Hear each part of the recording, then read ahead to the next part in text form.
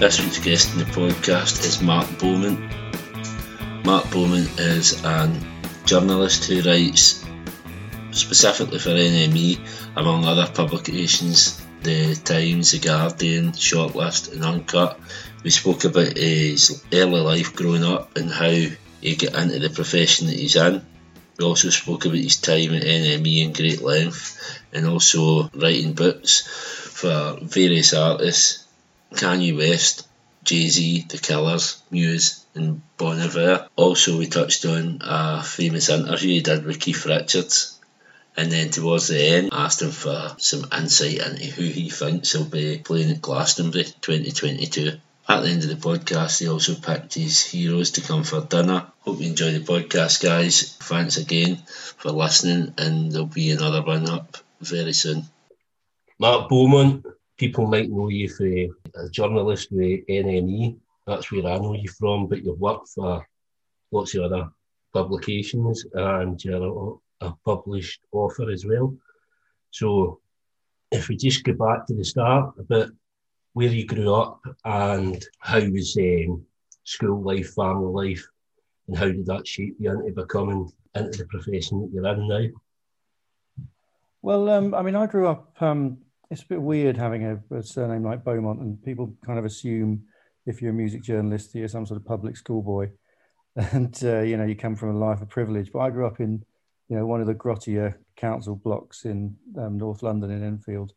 A place that was, as a kid, you don't realise is a really, you wouldn't really want to hang around there very much. So I spent a lot of time around Enfield, very working class background. But just kind of really got into reading a lot. I mean, I kind of, when I was 6 or 7, I kind of got into the Beatles and went and bought all the Beatles records. And kind of about the same time, I started just devouring books. So I was writing. I mean, I kind of knew I wanted to be a writer from about the age of 10 or 11, really. I thought I was going to write horror stories and become the next Stephen King. Right. But that didn't really. I didn't really end up going down that route. Did lots of reading. I mean, as a teenager at school, I was literally the sort of guy that, very, very insular. I'd spend a lot of time, all my weekends pretty much, I wasn't really going out and playing football with people. I would literally spend a weekend sitting in, reading a Shakespeare play, and then reading it again the next day to make sure I hadn't missed anything. That's the sort of dweeb I was. And incessantly listening to music and doing a paper round and listening to music all the time. And I guess I was writing fiction. I started writing fiction when I was 16, properly. Right. I I finished my first novel at 18, and I've done 6 since then. But I certainly did a rush of them. Sort of. What sort of time does that take up, writing a novel? It'd usually be about 3 years, start to finish, in 3 drafts. But I was a lot quicker then. I remember in my first summer holiday from university, I knocked out a novel in the space of like 3 months, which is unthinkable now. I mean, I'm writing one at the minute. I'm 50,000 words in. I must have been doing it for about 4 years, but that's because I've got so much other stuff on. Yeah. So I was doing quite a lot of that. Just basically sort of, I was very sort of hiding in a bedroom and listening to music and writing. That's all I wanted to do. Obviously, you said you got into the Beatles. Who else were you listening to? Beatles from an early age. I mean, I think sort of the first thing that when I was very young, the first stuff that got me was like Madness and a bit of the UK ska stuff. And then I got into the Beatles. And then I found it difficult to just sort of find stuff that, find outlets for things that interested me. So a lot of the stuff I was listening to early on was a lot of stuff that my dad would play in the car. So I've got a kind of inbuilt love of stuff like ELO and Peter Gabriel and Genesis and Supertramp and stuff like that. Stuff that's deeply rooted and actually comes in quite handy now that I do sort of day shifts at Uncut magazine doing, when we do a prog issue. I've got a bit of background there. And then it wasn't until probably the stuff when I started getting into stuff that really started changing my life, sort of post Beatles, was I don't know if you remember. I don't know if you're probably not old enough, but there was a program called The Chart Show that used to be on Saturday mornings. On ITV. Yeah. It was kind of after the kids' programs and before the sport, and they'd have as you'll know, they'd revolve a chart every week. So one week it'd be the dance chart, one week it'd be the indie chart, one week it'd be the rock chart. And I was never bothered about the dance and the rock charts particularly, but the indie chart, I was watching it one day, and like the number one song was "Monkey Gone to Heaven" by the Pixies. And I mean, literally changed my life. I mean, I just couldn't, I've never seen anything, especially on a Saturday morning, anything so evil coming out of my TV and just so completely enthralling. Yeah. And so I remember sort of going down to my local record shop and buying the cassette of Doolittle and just being terrified of it a little bit, just like I kind of felt as I was buying into a cult, and got sort of deeply into that. Yeah. And then sort of hit university, and I sort of started seeing this girl who would give me lots of tapes of all the baggy stuff. This was probably sort of, 1990, 91, 92, something like that. And so I started sort of picking up stuff. Carter USM and The Wedding Present and lots of baggy bands and Teenage Fan Club and things like that. And then I started reading the NME, which was only sort of in maybe the second year of university, and realized that not only could you write about music, and there are all these people writing about music and going off jaunts around America doing it. That's exactly what I want to do. So and that was kind of the start of my obsession with needing to do this for a living. So I take it, if you were writing books and things, writing novels, so you would be excelling in English. What happened? Did you go to uni? Anything like that? Yeah, I went to. So I did my main degree. I did English and American literature at University of Kent. God bless it. Down in Canterbury, which was I've had a really good time. It was a life-changing experience in terms of some kid who was not really a person and quite miserable for most of his teenage years, suddenly finding sort of a close circle of friends and very accepting people and some lovely people, and just coming out of my shell an awful lot and being a person properly. So that changed my life. And then in terms of you don't do an English degree expecting to get much of a solid career out of it. So I did that, and then I managed to get on a postgrad journalism course in Preston at the University of Central Lancashire. Actually a trained professional journalist. I can do shorthand and everything. So I did that for a year, and then I'd spent probably since I realised I wanted to work for the NME, I'd been sending the NME like live reviews and album reviews probably every couple of months. And after 2 years of doing that, the Melody Maker got in touch with me, actually, because I was sending it to the Melody Maker as well, and said, do you want to do some writing for us? And so I got in touch with the NME and said, I'd rather work for you. The Melody Maker want me. Can I work for you? And they said, yeah. So I was writing reviews before I left the postgrad degree. So I was up in Preston. Right. And I think the NME thought I was going to be their northern correspondent up in the northwest. But didn't realise that in a few months' time I was coming back to London. Yeah, I mean, and there I was. So I was straight out of my course. So what time are we talking? What year was this? So this would have been the first year I started. 1995 was when I first got published. Right. So right into the heart of Britpop. Yeah, I feel like I kind of missed a lot of it, to be honest. Yeah, well, 94 to 96. It was kind of the back end of Britpop. Yeah. Yeah, I mean, I really was a child of Britpop in terms of I really got into it. As soon as Suede came along, I had the Branson hair, and I was, very much into the foppish side of pulp and things like that, and a huge Blur fan. So I really got deep into that stuff, and it was kind of the peak of it for me anyway, in terms of the peak of Britpop. I would say would be about 94. So I kind of got the back end of it, which was interesting because it meant that, early on in my career, I was going on to do jobs with people, bands that I really adored. I did a week in Australia with Blur, which was phenomenal. Still one of the best jobs I've ever done. When how old was I? 23, 22, something like that, just sort of jumping around at the side of the stage in Sydney, favorite bands. And and those were the days when, you know, bands would really sort of accept you into their circle for a week, and so I stayed up all night drinking champagne with Alex, and it was the life. That's what dreams are made of. Yeah, I mean, those were the days when that was what we could do.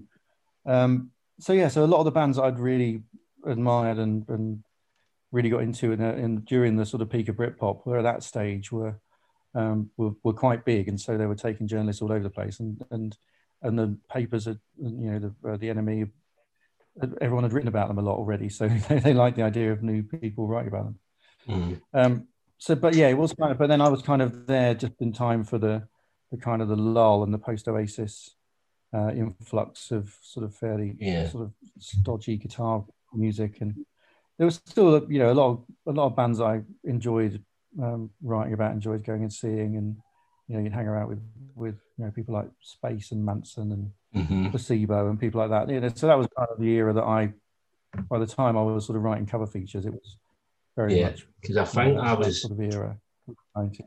I kind of grew up with Britpop. I'd have been like 14 in 1994, but I think I was just finding music then, so it was kind of the bands after that kind of I got into. So like, I think the first band that I really liked was Embrace. Oh, good lads. I remember going to they were recording a record in some sort of stately home somewhere, and they'd set up all their gear in the foyer of this, or in the entrance hall of this stately home, and they were recording the record in there. And they invited loads of people down, and they did like a ghost tour of the basement. That was really great.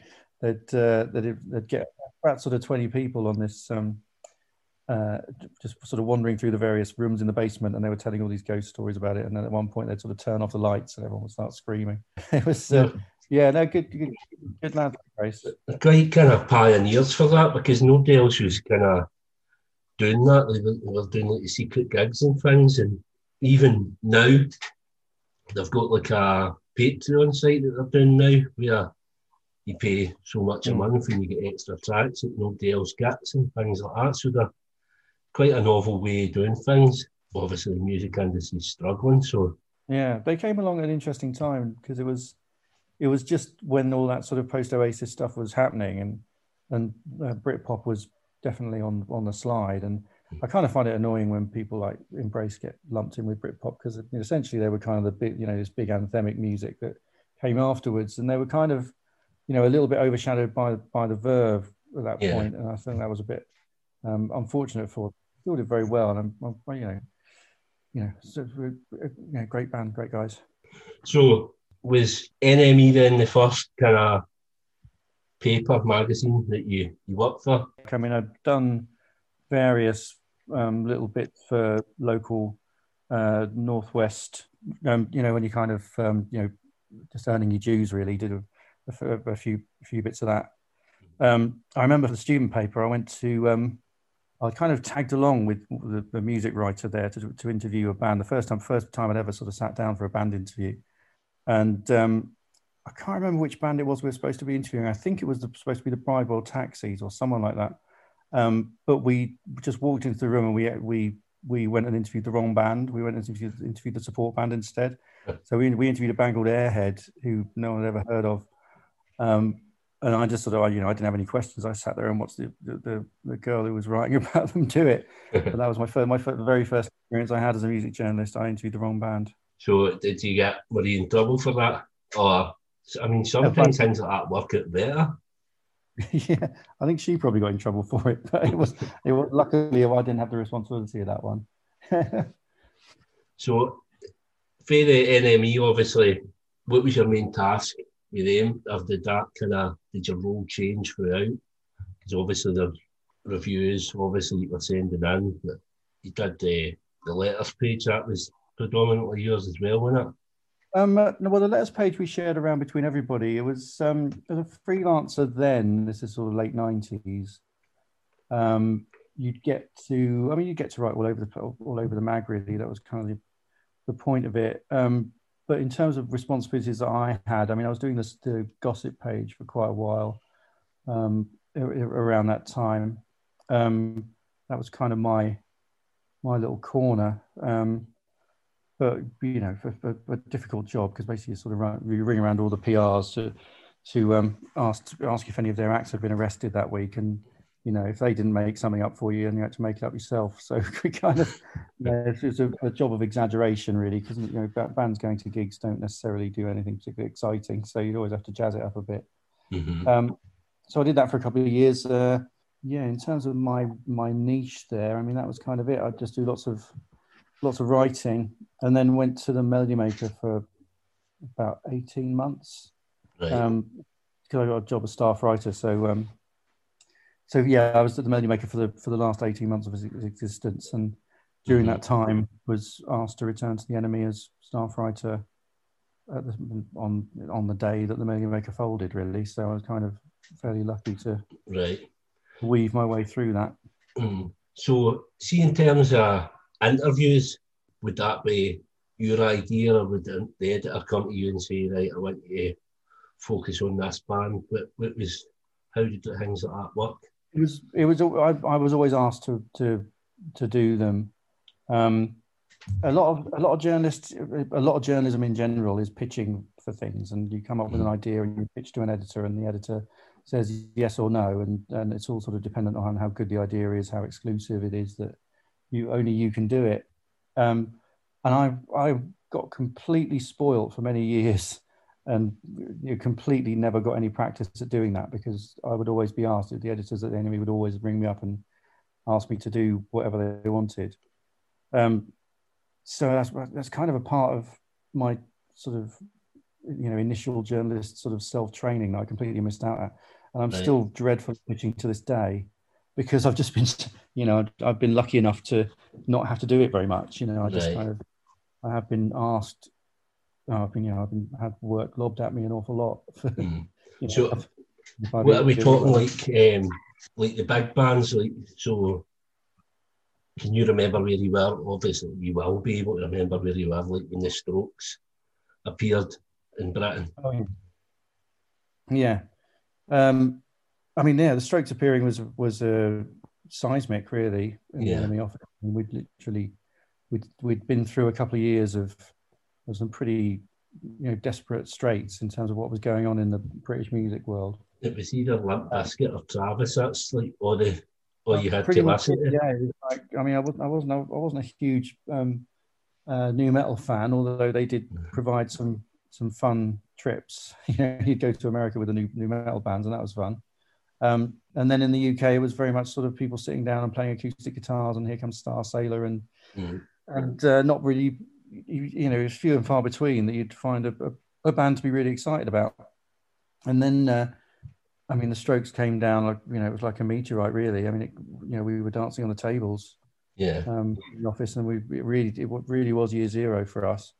And then someone came up with a brilliant idea of doing the you know, We Love New York issue, and exploring all of the what was happening in New York, which we hadn't even thought about doing for so many years. It was all just, okay, America's just nu metal, we don't want to bother with that. You know, we'll try and find something in the UK, and we're sort of scrabbling around for anything good in the UK. And then, oh, hang on, look, all this stuff is happening in New York. What a great idea. Let's focus on that. And all these great bands emerged.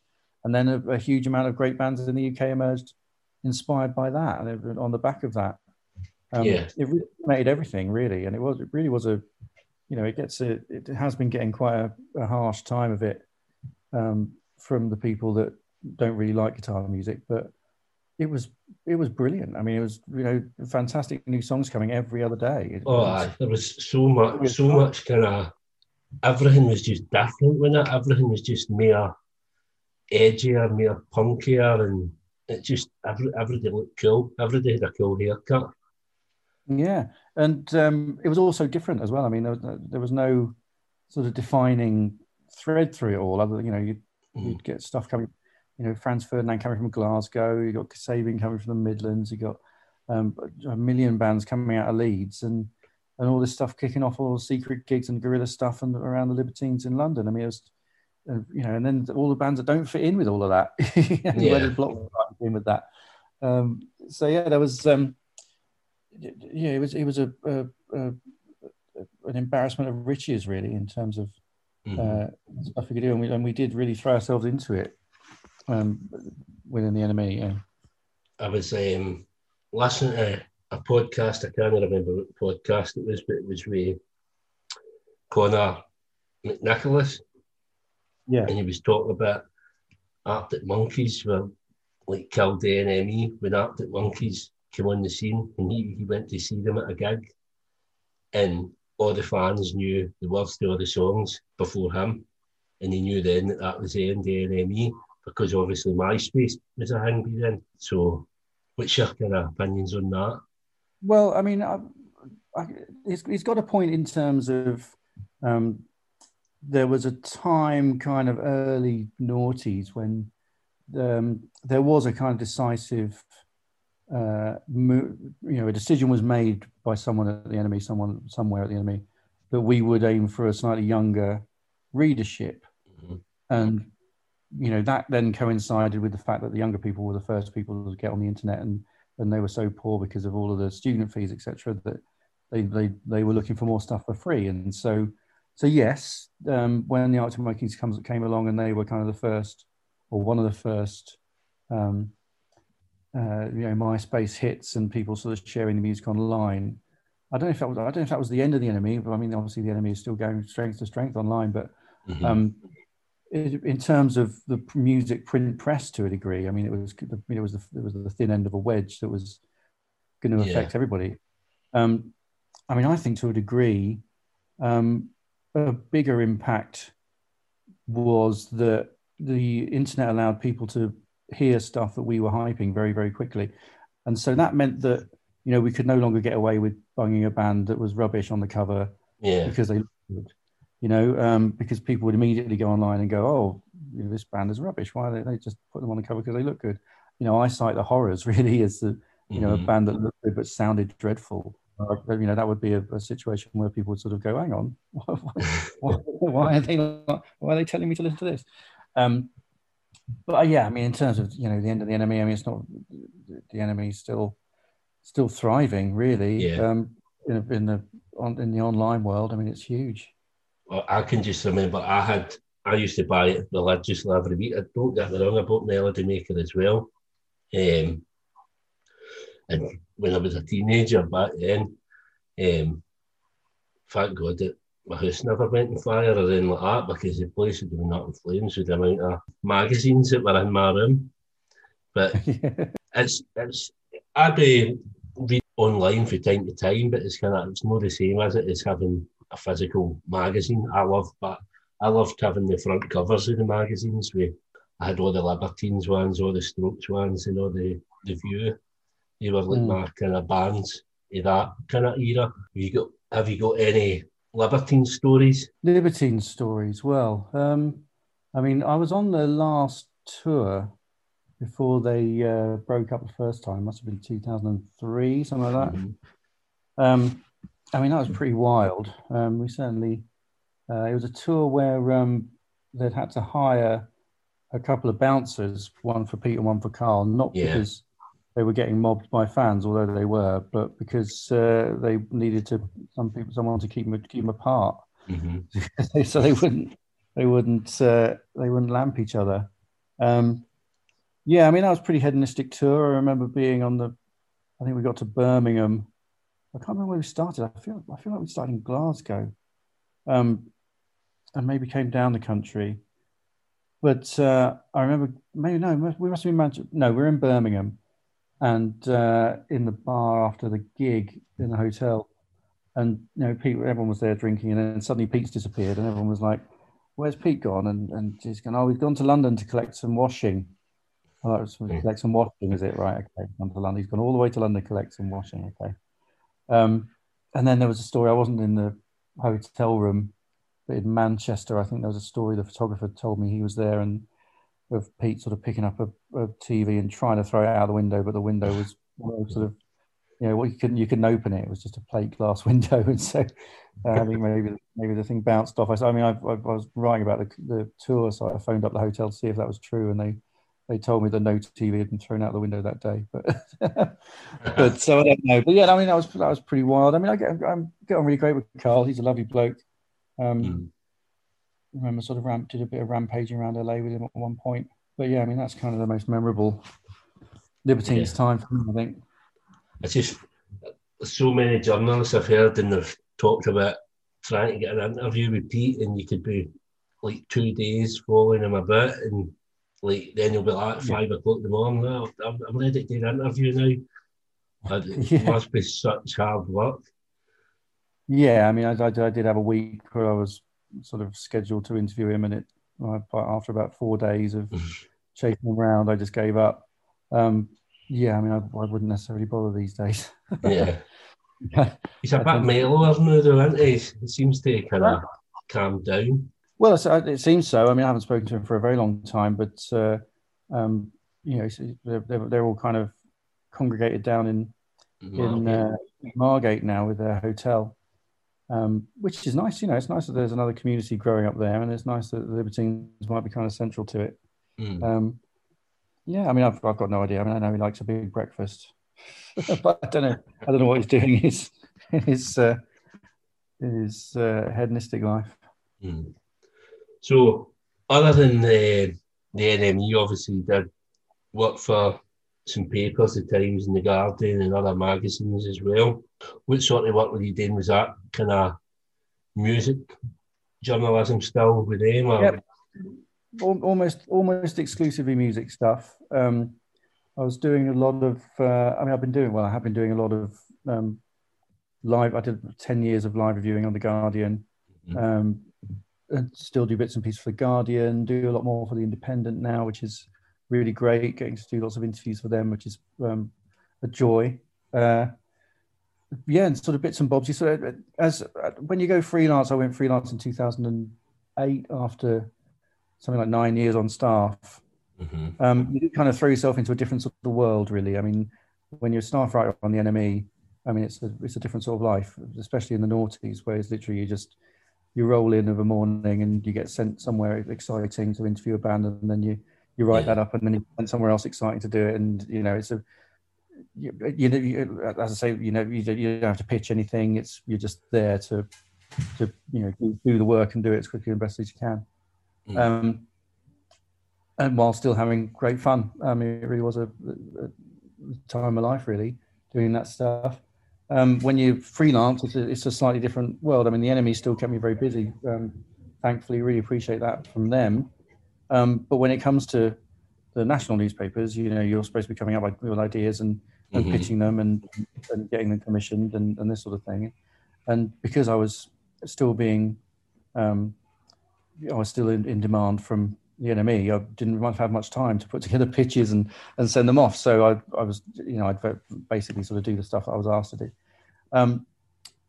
So that was really, really good fun. I also enjoyed getting into a bit of travel journalism. I did some, and still do some in-flight magazines, which is really great fun. Because part of the reason I got into music journalism, I think, is because there was a lot of travel involved, and I love the idea of seeing the world a bit. You do tend to find in music journalism you get to see particular bits of the world, and those are the bits that bands tour to. So I've done a lot of America and a lot of Europe, and so that sort of thing is quite exciting. And it's part of the excitement of it is not knowing where you're going to be next. It's been an interesting sort of dilemma in terms of lockdown, because I'm used to doing my job on the go, and then I'm used to doing it if not on planes, then on a train going to this gig, or in a field at this festival or whatever. You're not really used to sitting in one place and working, or you're going to this hotel to interview this pop star or whatever. And during lockdown, it's been I'm sitting exactly the same place talking to you as yesterday I sat and talked to Bobby Gillespie, and the other month I spoke to Mitchell and Webb, and then clicked over an hour later I'm talking to I don't know, King of Leon. I mean, it's quite samey. It might be that you can squeeze more interviews into a day doing this, but you do realise that it's work when you sort of sit down and just looking at in the same room doing it all day.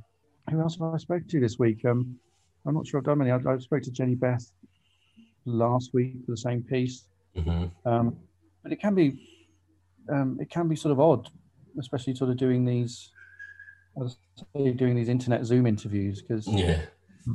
1 minute you're talking to one of the Doors, and the next minute you're talking to one of Talking Heads. It's like it's Yeah. a very bizarre sort of experience. So, was it at the Guardian that you interviewed was it the full band of Rolling Stones or just Keith Richards? That was for NME, and it was just Keith Richards. Yeah, it was done. And it was that interview was done. It was every year at the NME. NME had an umbrella company, which at the time was called IPC, and went through various names after that. And they would have an annual award ceremony, and so they'd bus us all down to usually the Dorchester and give us all a lot of dinner and a lot of drink, and hand out awards for various things. And so that interview was done at that event, on the phone in some back room. I had to sort of duck out from the awards to do this in this sort of 25-minute phoner with Keith. And obviously it became kind of world famous interview for kind of the content that came for it. And Keith Richards said that he snorted his dad's ashes. Yeah. So there was a bit of kind of, looking back on it on the internet, there was kind of a bit of debate about whether he said that and all that. Was there? Yeah, he did. I've got the tape. It's not gone anywhere, that tape. I mean, he's the thing about it is, he wasn't. He's said he's confirmed it since that he did snort his dad's ashes. I mean, he was quibbling over his query with the quote was that whether it was with drugs or not, basically. Right. The issue there with he didn't want it to sound like he'd taken drugs. Now, I had the Rolling Stones make an awful lot of money on tour, and they certainly make an awful lot of money touring in America.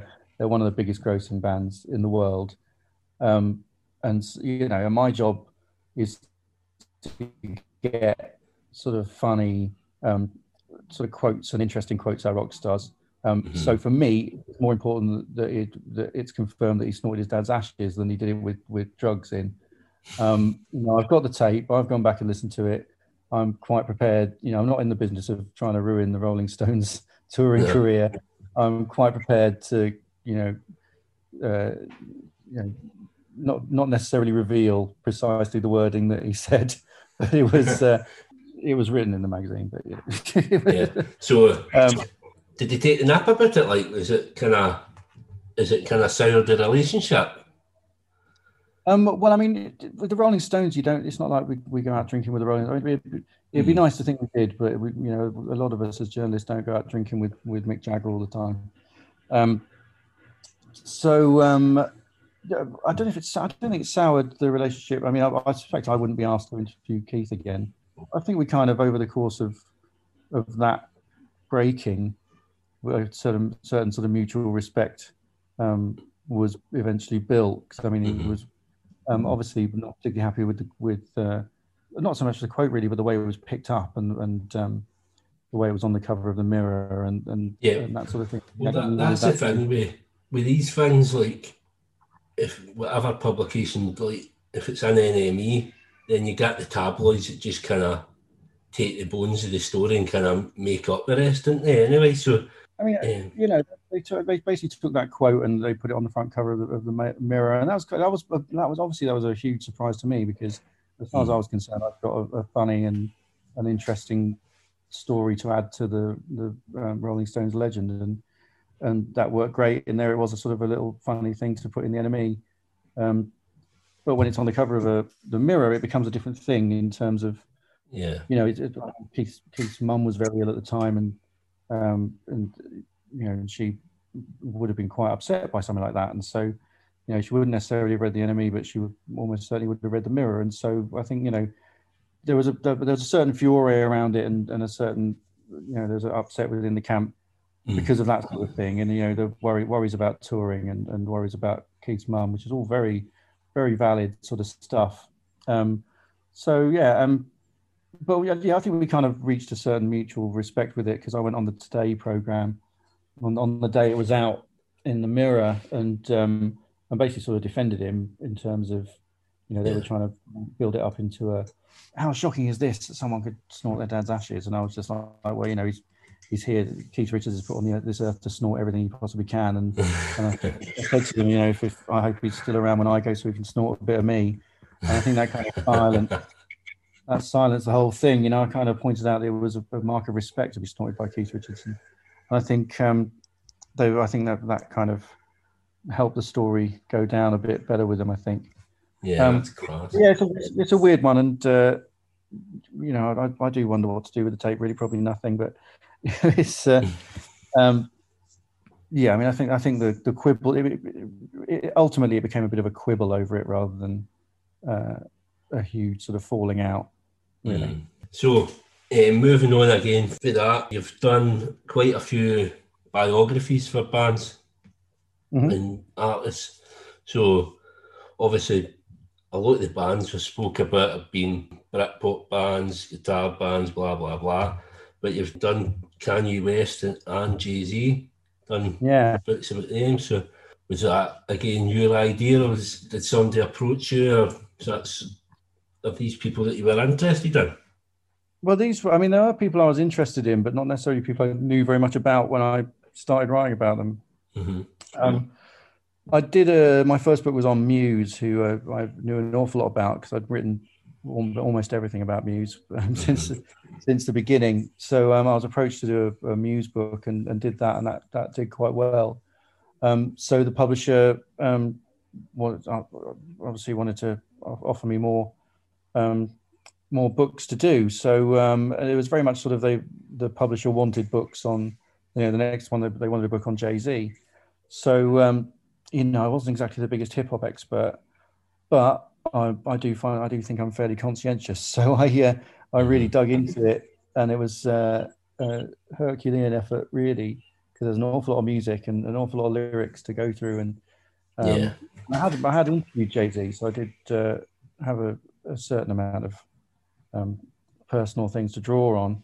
And but it was, I think, even though it wasn't exactly my speciality, I think I managed to pull it off fairly well with Jay-Z, because his fan base are pretty down on stuff you get wrong. I think from that entire book, I think people only pulled up sort of 3 or 4 things that weren't accurate. And this is a book that really goes deep into all of the releases, all of the myriad of sort of mixtapes and white labels and all sorts of stuff that he put out. Well, because all the reviews that I've seen of it as well, all the reviews on Amazon, there's no a bad review. You know what I mean? They'll say, in terms of Jay-Z books, this is the best one and things like that. So yeah, that's nice. It did. It was an education in terms of the lexicon of rap for me. But so I mean, I think I was near the end of it before I realised that cheese meant money. Right. I had to go back and go, so I've written all this stuff about, oh my God, he really wants cheese. This guy loves his house full of cheese. He really, he's got to get some sort of dairy intolerance. But but there's only a couple of bits like that in terms of me in my education on hip hop doing that. But it was great. It was great. I enjoyed doing that.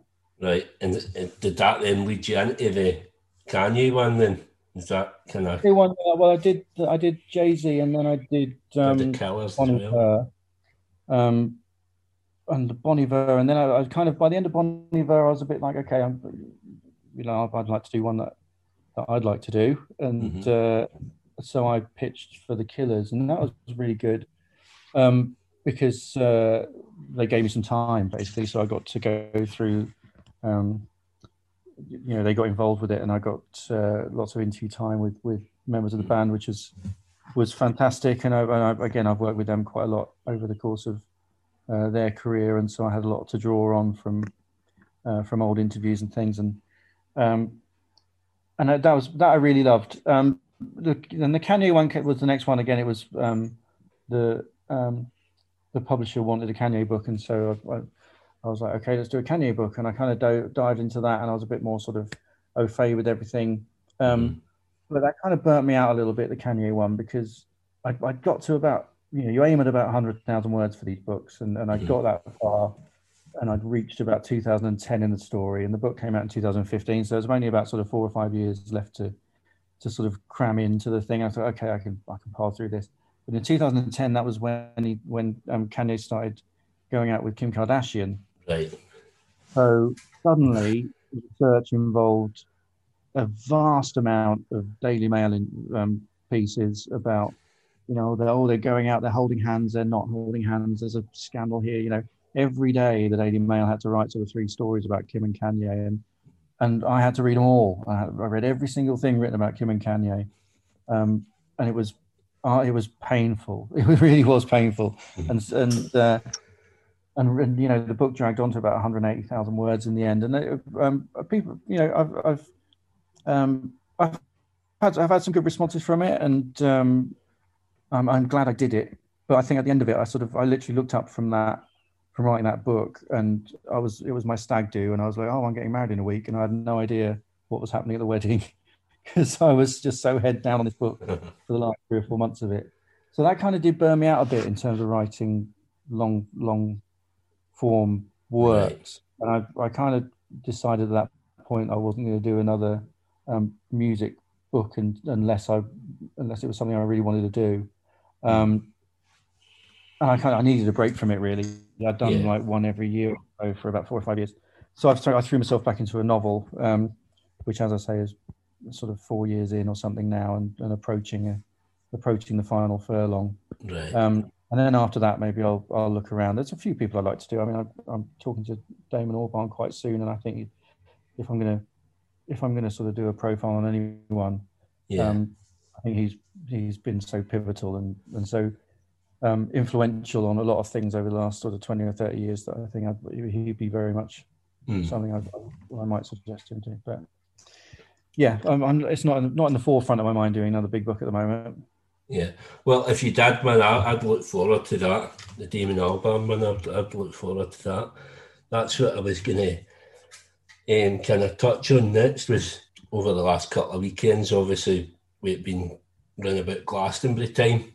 Obviously the iPlayers had lots and lots of content, so I was watching the live at Worthy Farm. Did you see that? The one that they put out for instead of the festival this year. Yeah, so they had Coldplay. They had Damon Albarn on it. They were all kind of special sets, man. It was really, really good. I was just going to kind of touch on that, whether you'd seen that, and if you get any inside info on what we could expect for Glastonbury 2022, if you're... Well, I don't think anyone's got any inside info on it. I did a blog the other week about the possibilities of who could be there, and it's literally pretty much everyone. I mean, everyone that's a major, a headliner for Glastonbury for the last sort of 10 or 15 years. Pretty much all of them have put records out since the last Glastonbury. So the choice is probably endless in terms of who they could have on. I would hope to see Paul McCartney back again. Because he was one of the best shows I've ever seen there, back in 2003. I suspect probably Taylor Swift will still be on the bill. There's talk of Diana Ross. Is a legend. I mean, the legend slot. I mean, for heaven's sake, none of this is in any way. I mean, this is all speculation. But I'm taking all this straight to the Sun, and the Sun will be printed tomorrow. And obviously, everyone's sort of saying Elton has got a suspicious gap in his tour for next year. But there's so many other bands that could do it. I mean, even if sort of set aside, major acts that are like the Killers and Kings of Leon that have done it an awful lot. I mean, there's Coldplay have got another record. Ed Sheeran's got another record out. There's going to be an Adele record quite soon. I mean, every sort of major act could really come through. With Pyro, I mean, so many bands, and so many. And that's the thing. Glastonbury could put them all on at once, couldn't they? I think they could they could put a sort of pyramid stage headliner on every single stage next year, and I think they should. And yeah, as I was saying, there's lots of grime acts. I mean, Kano was fantastic at that on that streaming show.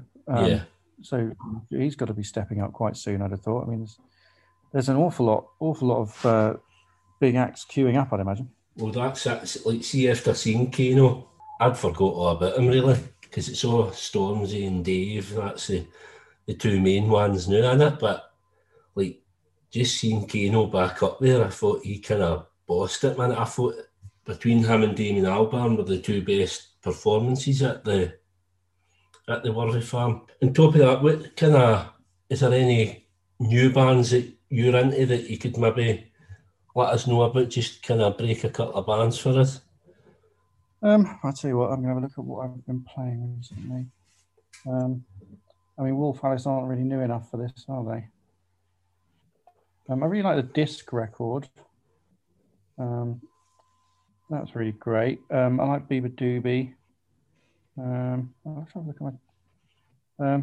the Francis Long record's good, but Francis Long was in Woo Life, so I don't know if it's that's particularly new enough. I always sort of stumble over this question because I can never really remember what I've been listening to. Who have I been listening to? I really like, there's just some really good stuff like Joy Wave that I really liked. New spelling record's really good. I'm going to take all this away in Spotify at the night. I'm going to be... I'm trying to remember what I've been listening to. Who I liked. Yeah, so I'd need a bit more prep to come up with a proper list. Yeah, that's fine.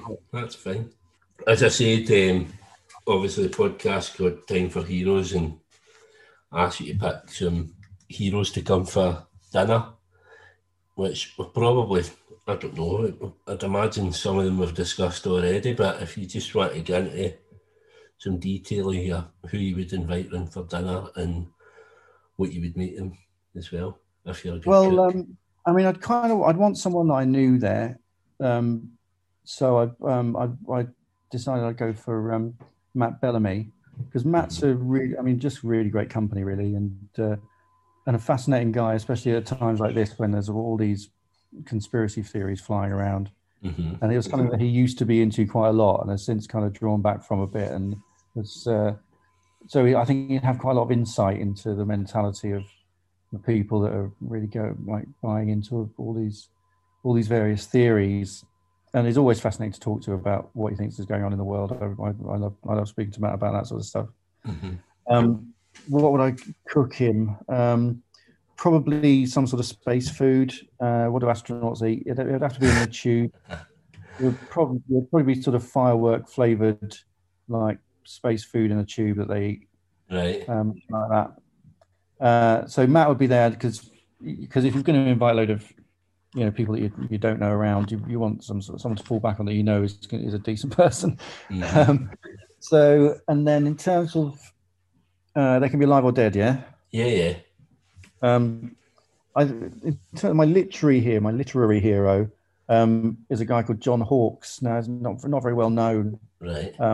But he was a American. Started off as a kind of a poet, and then sort of started writing in the 50s in America, and very sort of left field, and but really, really dream-like writing. Mm-hmm. Kind of kicking off from Faulkner and stuff like that. But even going even further into sort of nightmare realities and things like that.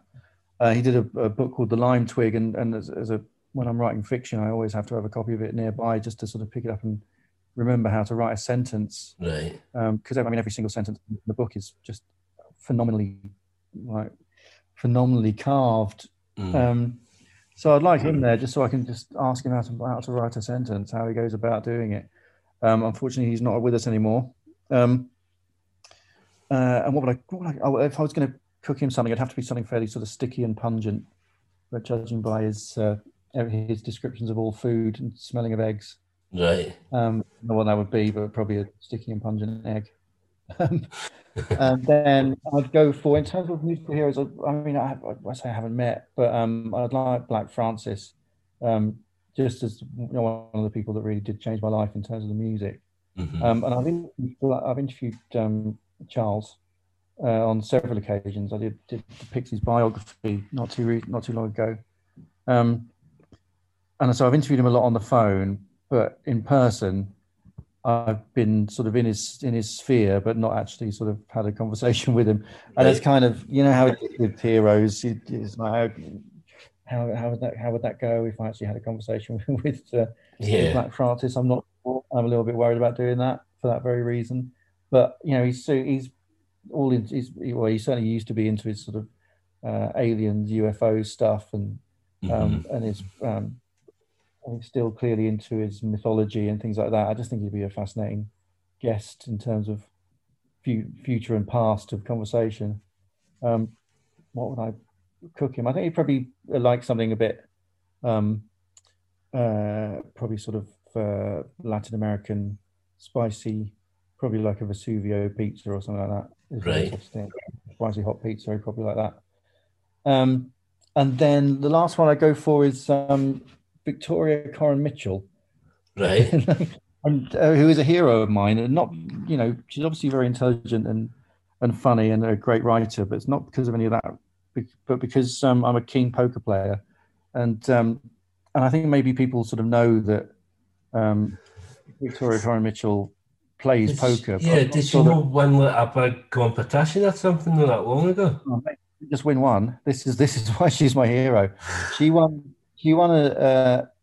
what's called an EPT, European Poker Tour thing. And what that is, I mean, it's phenomenally. I mean, you think England winning the Euros is a big deal, but I mean, this is like 1,000 people.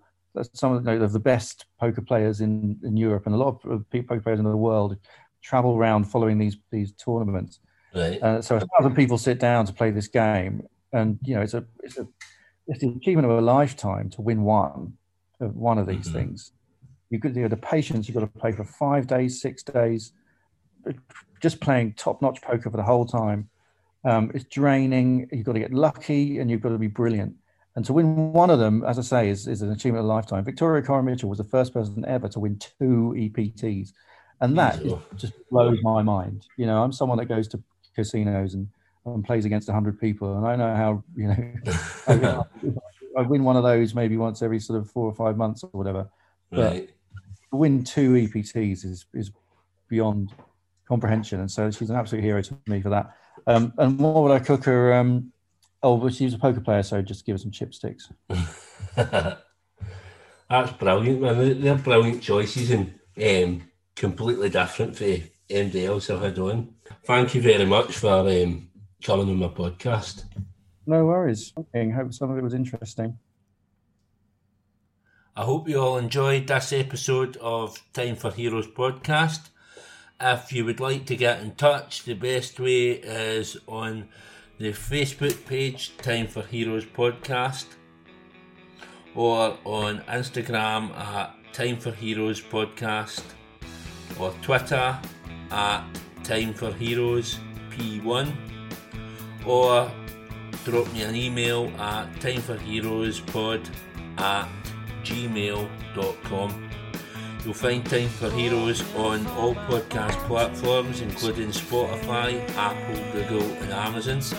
Please leave a review where you can, share with others, and more importantly, enjoy. I woke up on my own floor.